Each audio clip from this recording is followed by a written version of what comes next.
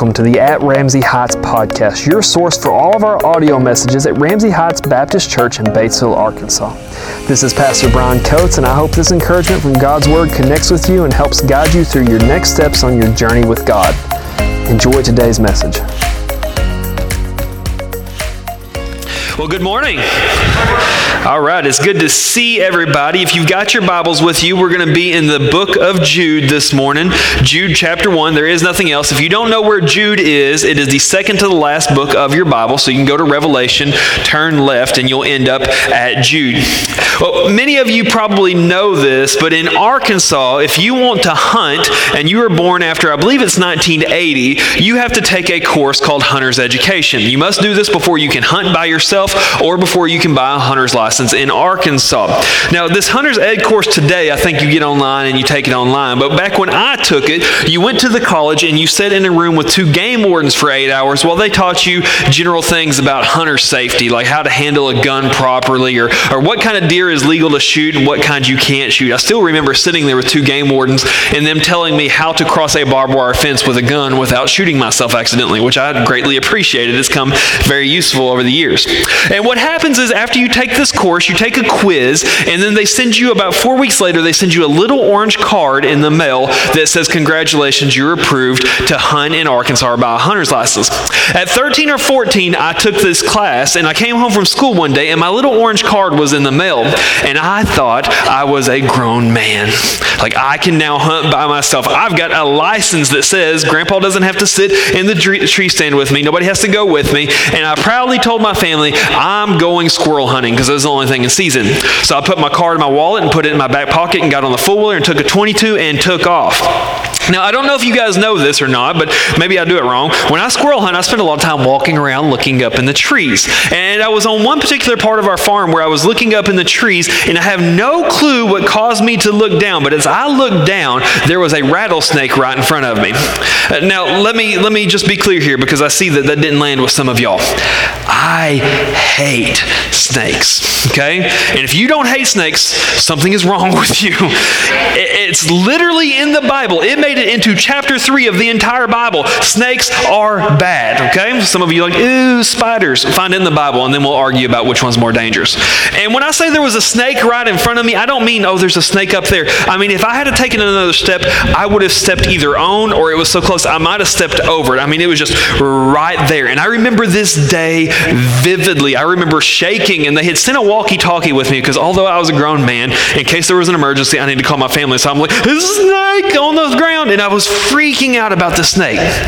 Now, the reason I bring that story up is that snakes are dangerous to people, and here's why. That rattlesnake had a perfect camouflage.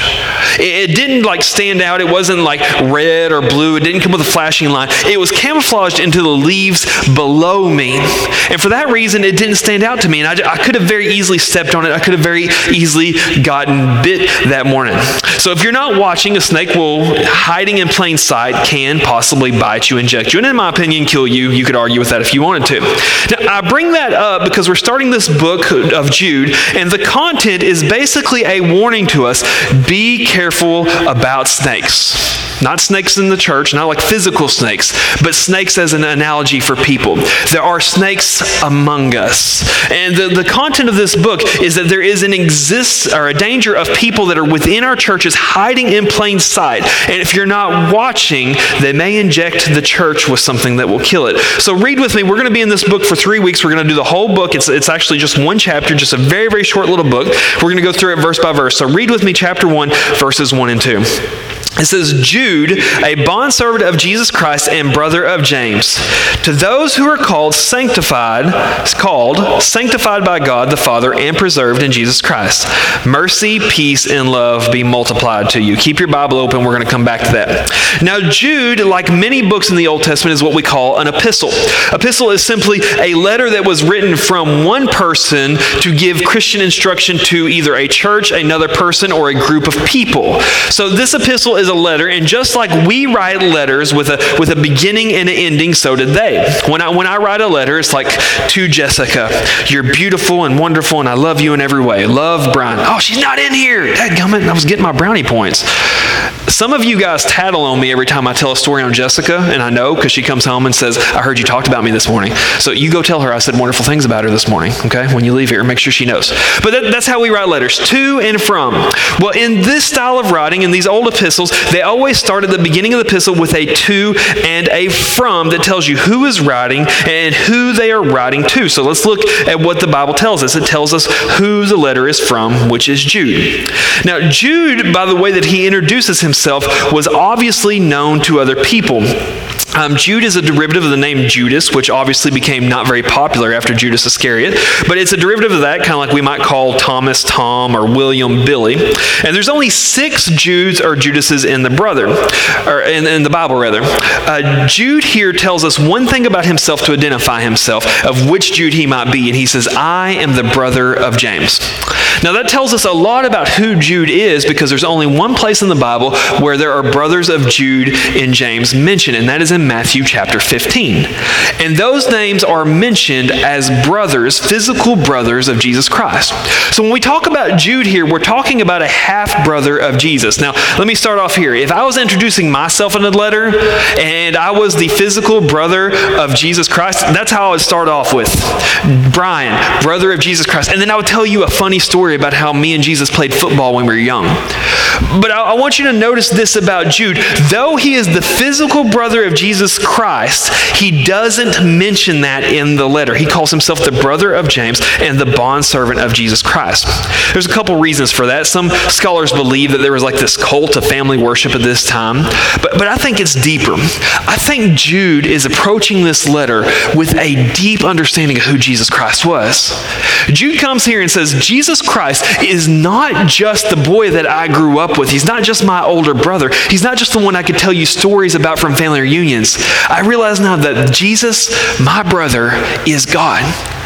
And when Jude gives us his identity, he doesn't give us his identity as someone related to Jesus in the physical earthly realm. He gives us his identity as somebody related to Jesus in the spiritual realm. He gives himself the name of a bondservant. That's a laborer without wages. We would call that a slave in modern society. He introduces himself, I'm Jude, who are you? Well, I have a brother named James, and I am a slave to Jesus Christ. I am a slave to him. I serve him completely, which brings us to our first take-home truth on your notes, is that Jesus is the master and we serve him. Now, we have to be careful because honestly, in American Christianity, honestly in our world, sometimes we get that reversed. Like Jesus is something that I add to my life to enhance my life. I saw a shirt one time that all I need today is a little bit of Jesus and some caffeine or something like that. There's nothing wrong with that, by the way. But Jesus is not something that we add to our life and it improves our life. Jesus Christ is God. He is the Lord of Lords. He is the King of Kings. We serve him. He is so much higher than us. We could never think of him serving us. That is why the gospel is so crazy, because he chose to serve us. But you see here that Jude has it right in the way that he talks about it. Jesus doesn't serve me. I am a servant of him. So it's from Jude, and he's writing this to believers in Jesus Christ. This is the equivalent of an open letter at that time. Most of the epistles start off with like Paul writing to a church. That's what Corinthians is. He is writing to the church at Corinth. But Jude, as he begins his letter, he doesn't say, I'm writing to a specific individual. He says, I'm writing this to all believers. Basically what he's saying is, if you follow Christ, you need to listen to what I have to say. It doesn't matter if you're in the American church 2,000 years from now. It doesn't matter if you're in Asia. It doesn't matter if you're here in Israel and Jerusalem. This is for all believers. And he defines believers with 3 aspects. He says that believers are called, they are sanctified by God, and they are preserved by Jesus. This is how he defines believers in Jesus Christ. I want you to notice something, deep theology in the beginning of this letter. Everything that Jude associates with being a believer in Jesus Christ is not a work of the people that are believers. It is a work of God in the believers. Called, called, sanctified, and preserved. Think about it this way. When he says this, that you were called, when somebody calls you, they are taking the initiative. If my phone was to ring right now, it means that somebody picked up their phone and decided to call me. They're making the effort to reach out to me. So what we learn about our salvation is that Jesus Christ calls us. He makes the effort to reach out to us. And then he says sanctified. Sanctification is simply the process of becoming holy. It's what the Holy Spirit does in us. He begins to work in us. He begins to change us. We become new beings as we come close to him. And Jude goes out of his way to say, you're not sanctified by your actions, by what you're doing. What is sanctifying you is the work of God in you. And then lastly, preserved by Jesus Christ. I love this. We need to hear this. There may be somebody in here that needs to hear this today and nothing else I'm about to say. What you do as an action does not save you, keep you saved, or cost your salvation.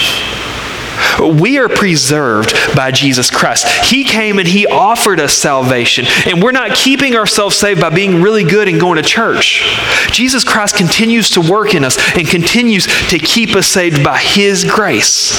So what you see in Jude is he introduces himself. He tells us who he is, and then he says this of believers, that everything about being saved has to do with the work of God. That's our take-home truth number 2. Our salvation is a work of God in us, not a work for God by us. Our salvation is a work of God in us, not a work for God by us. Now, normally, if we were going to start a book, I wouldn't spend a lot of time on the introduction. I would have been like, this is written by Jude. Here's who Jude was. Let's move on. But those 2 key points, just in how Jude introduces the letter, is going to be a key to a lot of the rest of the things that he says. So 2 main points to remember, number 1 and number 2, is Jesus is the master, and we serve him because he is God. And number 2, your salvation has very little to do with you, but what God is doing in you. Those are 2 key points we need to remember. Now, as he continues, he's going to give us some instruction that's going to reflect back to those key points. Please read with me verses 3 and 4. He says, "Beloved, while I was very diligent to write to you concerning our common salvation, I found it necessary to write to you, exhorting you to contend earnestly for the faith which was once for all delivered to the saints. For certain men have crept in unnoticed, who long ago were marked out for this condemnation, ungodly men who turn the grace of our God into lewdness and deny the only Lord God and our Lord Jesus Christ." Keep that open. We'll be back to that here in a second. What you see here is something remarkable in the way that Jude talks about this. Jude sits down and he says at the beginning of his letter, I was planning to write to you on the topic of common salvation. Not that salvation is common in that sense, but that we have salvation in common. That we are connected by our joint faith in Jesus Christ and our joint salvation in him. He said, that's what I wanted to write to you about. But you see something interesting here is he completely switches gears. He says, but I found it necessary to write something else to you. What you see in Jude is him communicating exactly what we teach about Scripture. If you're unfamiliar with Scripture, we say this, the Bible says this, I don't have to say it, I just repeat this, that Scripture is breathed by God, that it was written by men under the direction of the Holy Spirit. And what you see Jude saying is, I wanted to write to you this, but God is moving in me, and there's something else I have to write down. God has a message that he is giving us through Jude.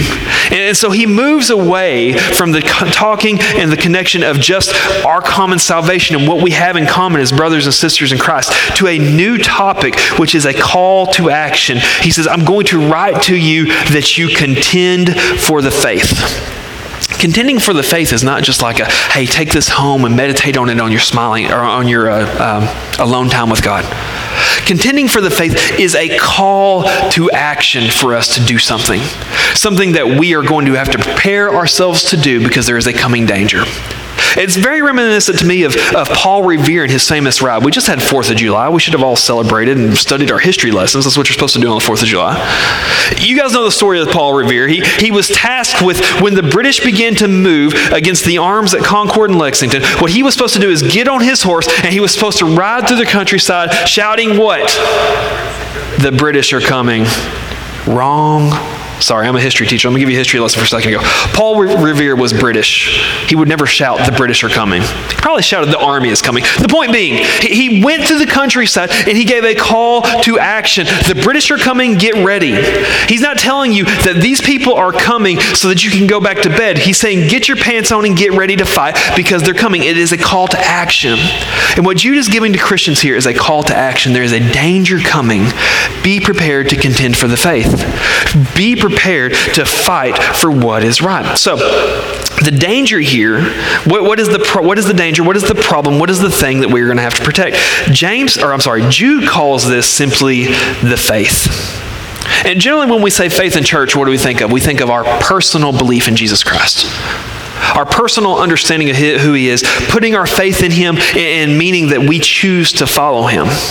But anytime you see the word in the Bible, faith, and the word "the faith" in front of it, He's not talking personally. He's talking about the essential essence of our belief. Take-home truth number 3 is the faith is the essential truths of salvation, Jesus, and His teachings. So when Jude says, be prepared to contend for the faith, what he's saying is be prepared to contend for the essential truths of our salvation, of who Jesus is and what His teachings are.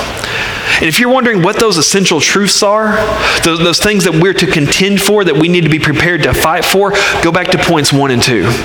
Jesus Christ is God. He is Lord. He is our Master. We serve Him, and we are saved because of the work that He has done on the cross and that He is doing in us continually.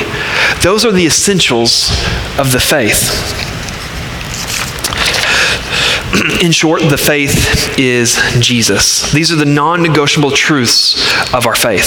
So if there's ever a gathering of people and they call themselves Christians or they call themselves a church, but they leave out the gospel that Jesus Christ is our Lord, that He is the head of our church, that salvation is found through Him alone, what you have is not a church, but a social club of people gathering, even if they sing songs, even if they have a Bible, even if they sit in pews. Now let me be clear. Every particular instance of belief is not the essential truths. People can be mistaken and still not be the snakes in the grass that we were talking about. But when people start purposely leaving out who God is, what makes God God, who we are in relation to God, then we have walked away from the faith. And what Jude tells us, he says, you're going to contend for this. Now, we're Southerners, and one thing I know about Southerners is we like to fight. We love a good fight. Videos of it all over the internet. Man, that guy should have shut his mouth. He got knocked out. So when we hear contend for the faith, we're like, all right, let's fight for the faith. You know, we're thinking about like getting our swords and our armor on and going off and conquering something. That's not what this is talking about. As a fact, as you look at Jude, he's going to explain what contending for the faith is, and he never once says to confront anybody, to attack anybody, to fight anybody in any way. To contend in the biblical sense, what he's speaking of here, to contend for the faith is to assert the correctness of something. To contend that something is right when others are saying something that is wrong. Contention is a disagreement on people's views, and it means that we hold fast to these truths about who Jesus is and what His role is and what our role is. That means that if somebody comes into our church and they're like, hey, I like your church. Really nice people, pews are comfortable, but man, you got to get off this Jesus is the only way stuff.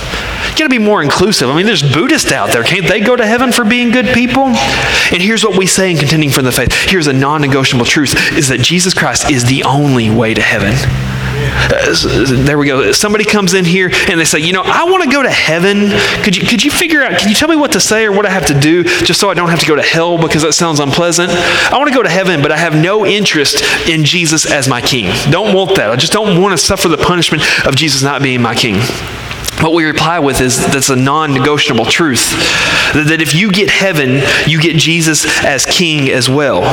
If somebody comes into a church and says, man, you guys need to get off of this sin topic, that's real negative. Nobody wants to hear about sin. Let's be positive and upbeat. Get on the right side of history. I hear that a lot. We have to say, no, that's a non-negotiable truth because I don't define what sin is. My God, who I serve, defines what it is, and I'm not allowed to change that. That's the essential truth of the Scripture. If somebody comes in here and says, well, salvation is really about being good enough for God, we say, no, that's non-negotiable. Salvation is about what Jesus Christ did for me because I couldn't be good enough for God. And nothing I can do will cause me to get salvation, and nothing I can do will cause me to lose my salvation. So what he's saying is, be prepared to assert the correctness of the essential truths of Jesus Christ in case somebody comes in that wants to teach something different. And that's exactly what he says in verse 4. Why do we have to contend for that? He says there are certain men that have slipped in among us. This is why I use that analogy to begin with of snakes among us. I want to be clear. I'm not pointing at anybody here at Ramsey Heights and saying, we got some snakes in the church we need to rout out. I'm not saying that. And I'm also very careful with that analogy because I feel like calling somebody a snake in a Christian setting can honestly be unchristlike and sinful. But this example fits exactly what Jude is talking about. Jude aims at a particular group, a group of certain men that he believes are coming in, or that he knows are coming in, and causing people to walk away from the faith, that are preaching and teaching things that are not in context, that are not right with the essentials of our faith.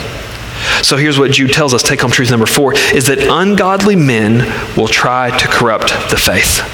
Ungodly men will try to corrupt the faith. These are the snakes that are among us. Now, he's going to go ahead and define what these men will look like and who they are in verse 4. And first, he says that these men are ungodly. Last week, we talked about godliness. Godliness is simply when the character of God is recreated in me. Not that I become God, not that I become as good of God. It's simply that God's heart, God's essence, God's character is recreated in me, and I start to become like Him. The Bible calls those the fruit of the Spirit. Parts of God's character that are recreated in His believers. Love, joy, peace, patience, kindness, and goodness. And what Jude is saying is that one of the ways that you can identify these false teachers, these snakes among us, is they will have a complete lack of His character. Now, let me be clear. Just because somebody makes a mistake, somebody loses their temper, they say something they shouldn't have said, they do something wrong, does not mean that they are turning away from God. If that's true, none of us would be close to God, because we all make mistakes. But what he's saying is, if you take this person's overall life who is claiming Christ, and then you measure it against God's character, and you see none of God's character in their life, this is a person you should run away from, that you should contend against what they are teaching. An example of this that I remember very vividly, in 2019, a pastor in Chicago was arrested and kicked out of his church because it came to light that he was trying to hire a hitman to take care of people who were against him. You can't be hiring hitmen and be a preacher. I would think I would know that. And this story came out because he was so jaded in what he was doing and so sure that he was right. The way he tried to hire a hitman is he went to one of his deacons and asked for help hiring a hitman. And when the deacon realized he's not joking and he's not blowing off steam, he turned him into the authorities and the other leadership of the church and said, "This man cannot lead us. He is ungodly. There is something wrong." As I researched that story this week, I saw that just a few weeks ago, he was arrested for assaulting a woman in a parking lot over a parking space. Now you're thinking, well, what kind of small podunk church has a pastor like that? This man was pastor over a church of 13,000 people. And he had a very prominent radio program. He was a nationally known pastor who was removed from leadership because he led in an ungodly way and lived in an ungodly way. Secondly, Jude tells us that these snakes among us, these false teachers, will turn grace into lewdness. Grace into lewdness. Now, grace is one of the greatest things that we have as Christians. What grace means, it means that God's mercy will never run out on your sin. Never will you do too much sin that God cannot forgive it. He loves us unconditionally. And we as Christians, we live in that grace, knowing that, yes, I messed up today for the 1,000,000th time in that same sin, but my God is faithful to forgive me when I confess my sins to Him.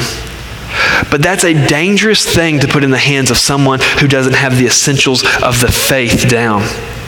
Because what happens is these men begin to preach that we can do as we want to.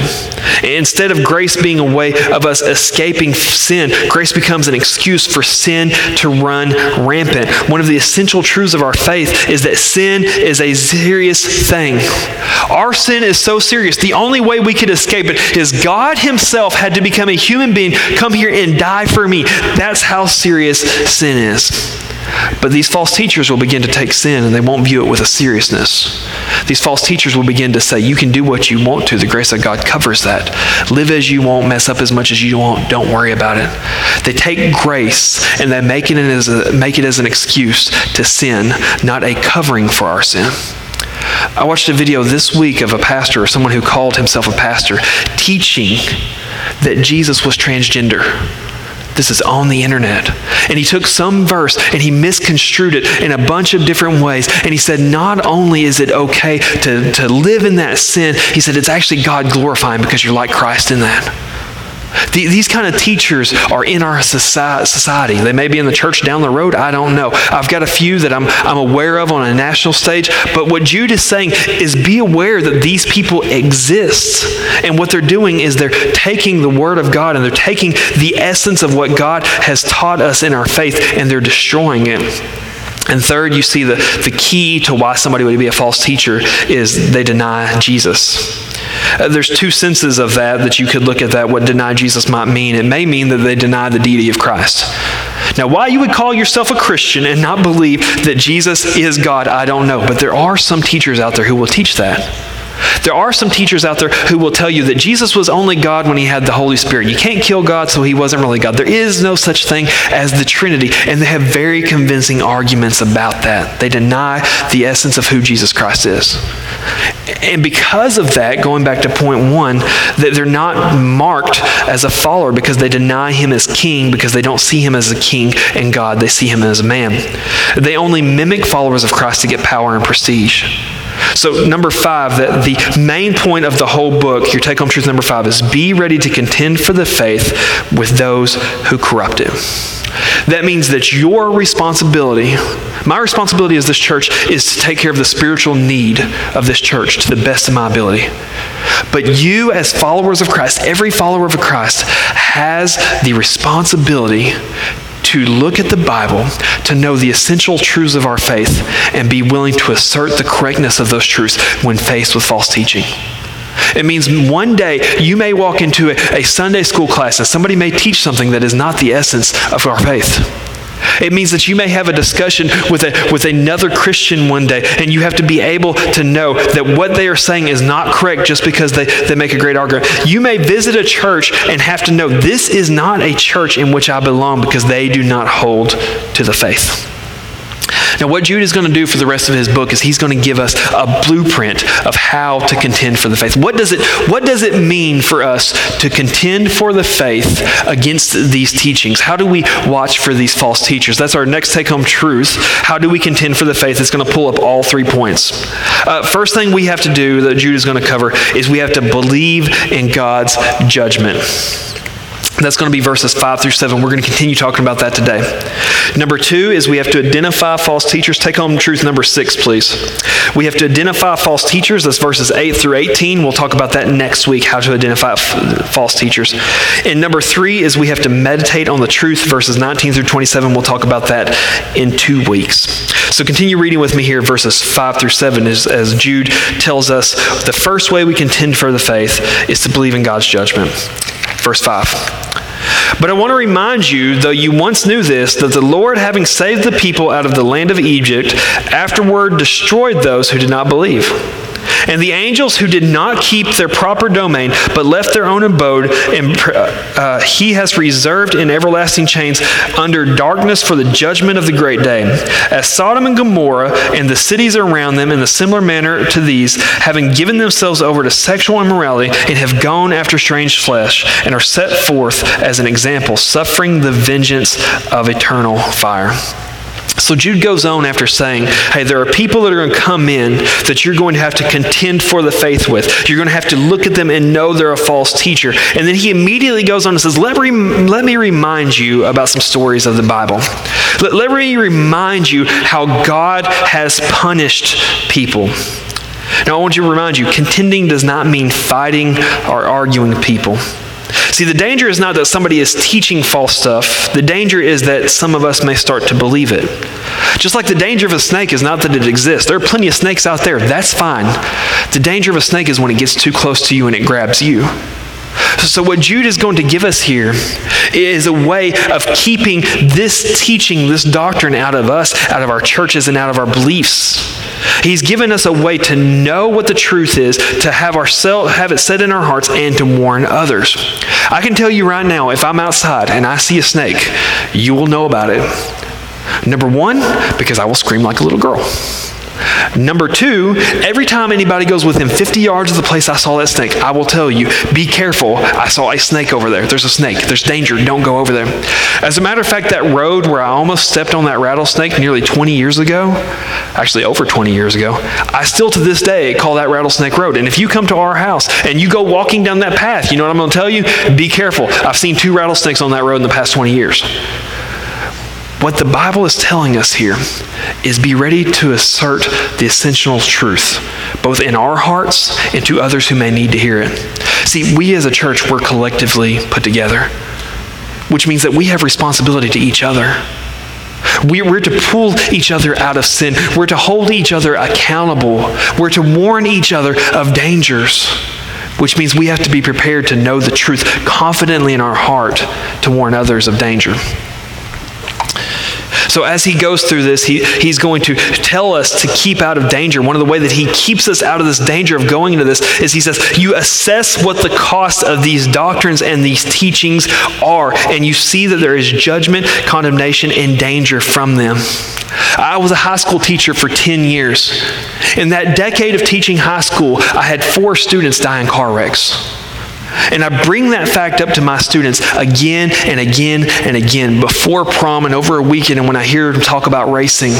And I tell them I lost people that I knew and loved because they drove dangerously. Just understand, if you go out and you participate in these things, that is the danger. And I try to warn people away from the way that they as teenagers might drive by giving them an assessment of what might happen. What Jude is doing here is he's saying you need to understand the danger of what you're playing with, what these false teachers are going into and leading themselves into. Sure, they're going to be talented. They're going to preach messages about feeling good. They're going to sound really good. But what they're doing is paving a path to condemnation. You must resist them, because opposing God in this way is serious. And he's going to give some examples of what happens to those opposed God. Now, this is another example of how Scripture works. Scripture works on the understanding that we understand Scripture, that we are students of the Scripture. And so what he's going to do is he's going to pull 3 stories from the Old Testament that most people at this time would have been familiar with. And he's going to give an example of things that are happening when people oppose God in the same way, what happens to them. So the first one he talks about, you can find this story in Exodus and Numbers, is the Israelites after leaving Egypt. You guys probably, have seen the Charlton Heston movie, or you studied it in Sunday school, right? The Israelites are enslaved in Egypt. They can't leave, and God raises up a man named Moses. And Moses goes and stands in front of Pharaoh, let my people go. And Pharaoh says no, and there's all of these plagues that come down on them. And eventually Pharaoh lets them go. And then he guides them through all of these troubles in the desert out here in the middle of nowhere. And he's leading them to a place. He says, I'm taking you to a place called the Promised Land. I have promised to give it to you. It is mine. I will give it to you. There are people living there. You Israelites, you go take it. And when they come to the Promised Land, this place that is modern day Israel, they send spies into the land. All the spies come back and go, we're not going in there. There's giants and people to fight. We don't want to fight anybody. We can't do this. And all of the people of Israel at this time go, we don't want what God is trying to give us. And they reject the goodness of God. They don't believe him. And for that, the Israelites spend 40 years wandering around in the desert. And that entire generation, save just a few people, pass away. Jude has given us this story to remind us that God takes it very seriously when we don't trust him. Not only did those people die, in Psalm 95, listen to this. This is Psalm 95. It speaks of those people. It says, for 40 years I was grieved with that generation and said, it is a people who go astray in their hearts, and they do not know my ways. So I swore my wrath, they shall not enter my rest. See, what the Bible teaches us is these people who went away from God, they were not God's people. They went their own way in their own hearts. They didn't know the ways of God. And God says, they shall not enter my rest. They are condemned. The second example he uses is angels who rebelled against God. This is from one of two places. This is either Isaiah 14, the story many of us are familiar with, where 1/3 of the angels followed Satan in a rebellion and God cast them out of heaven. Those angels now called demons. Or it may be from Genesis 6, an obscure verse that says the sons of God came down and intermingled with the daughters of men. Some people believe that is angels giving into sexual sin. Either way, the point stands that these angels who were made to serve God, their purpose was to serve God. They resisted God and they turned their back on him. And here's what the scripture says about them. He says, God holds them in chains, awaiting the day of their judgment. Thirdly, he references Sodom and Gomorrah, which we talked about last week. Two cities that were perverse in every stance. They are synonymous with depravity and with God's wrath and being condemned. These cities destroyed by fire. He references these three things. He says, listen, when people who claim to be God's people don't act like God's people, when they go away from him, God's wrath is swift and it is destructive. The point of what Jude is trying to get out is this is a serious issue. He uses the three most egregious sins in the Old Testament to describe what it's like for these false teachers. There's eternal implications to these false teachings to people who walk away from the essentials of the faith. Jude is saying it's very dangerous. Contend with it and don't be sucked in. Your last take-home truth, number 7, is corrupting the faith is very serious to God and will be punished. See, this is an essential truth that we believe, that we serve a God of love. The Bible says God is love, but we also serve a God of condemnation and judgment. And God will not let sin go unpunished. And God will not let his church be corrupted by people without punishment. And the only way that we escape any condemnation, the only way that we are not set for the same fate as those people mentioned in the scripture, is because my Savior, Jesus Christ, became a man and came here and died for us. Rick, if you want to start coming up here. See, the essential truth of our faith is this, that we are nothing apart from Jesus Christ. That we can have all of the good works that we want, that we can do whatever we want to, but without Jesus Christ as our Savior, we are condemned.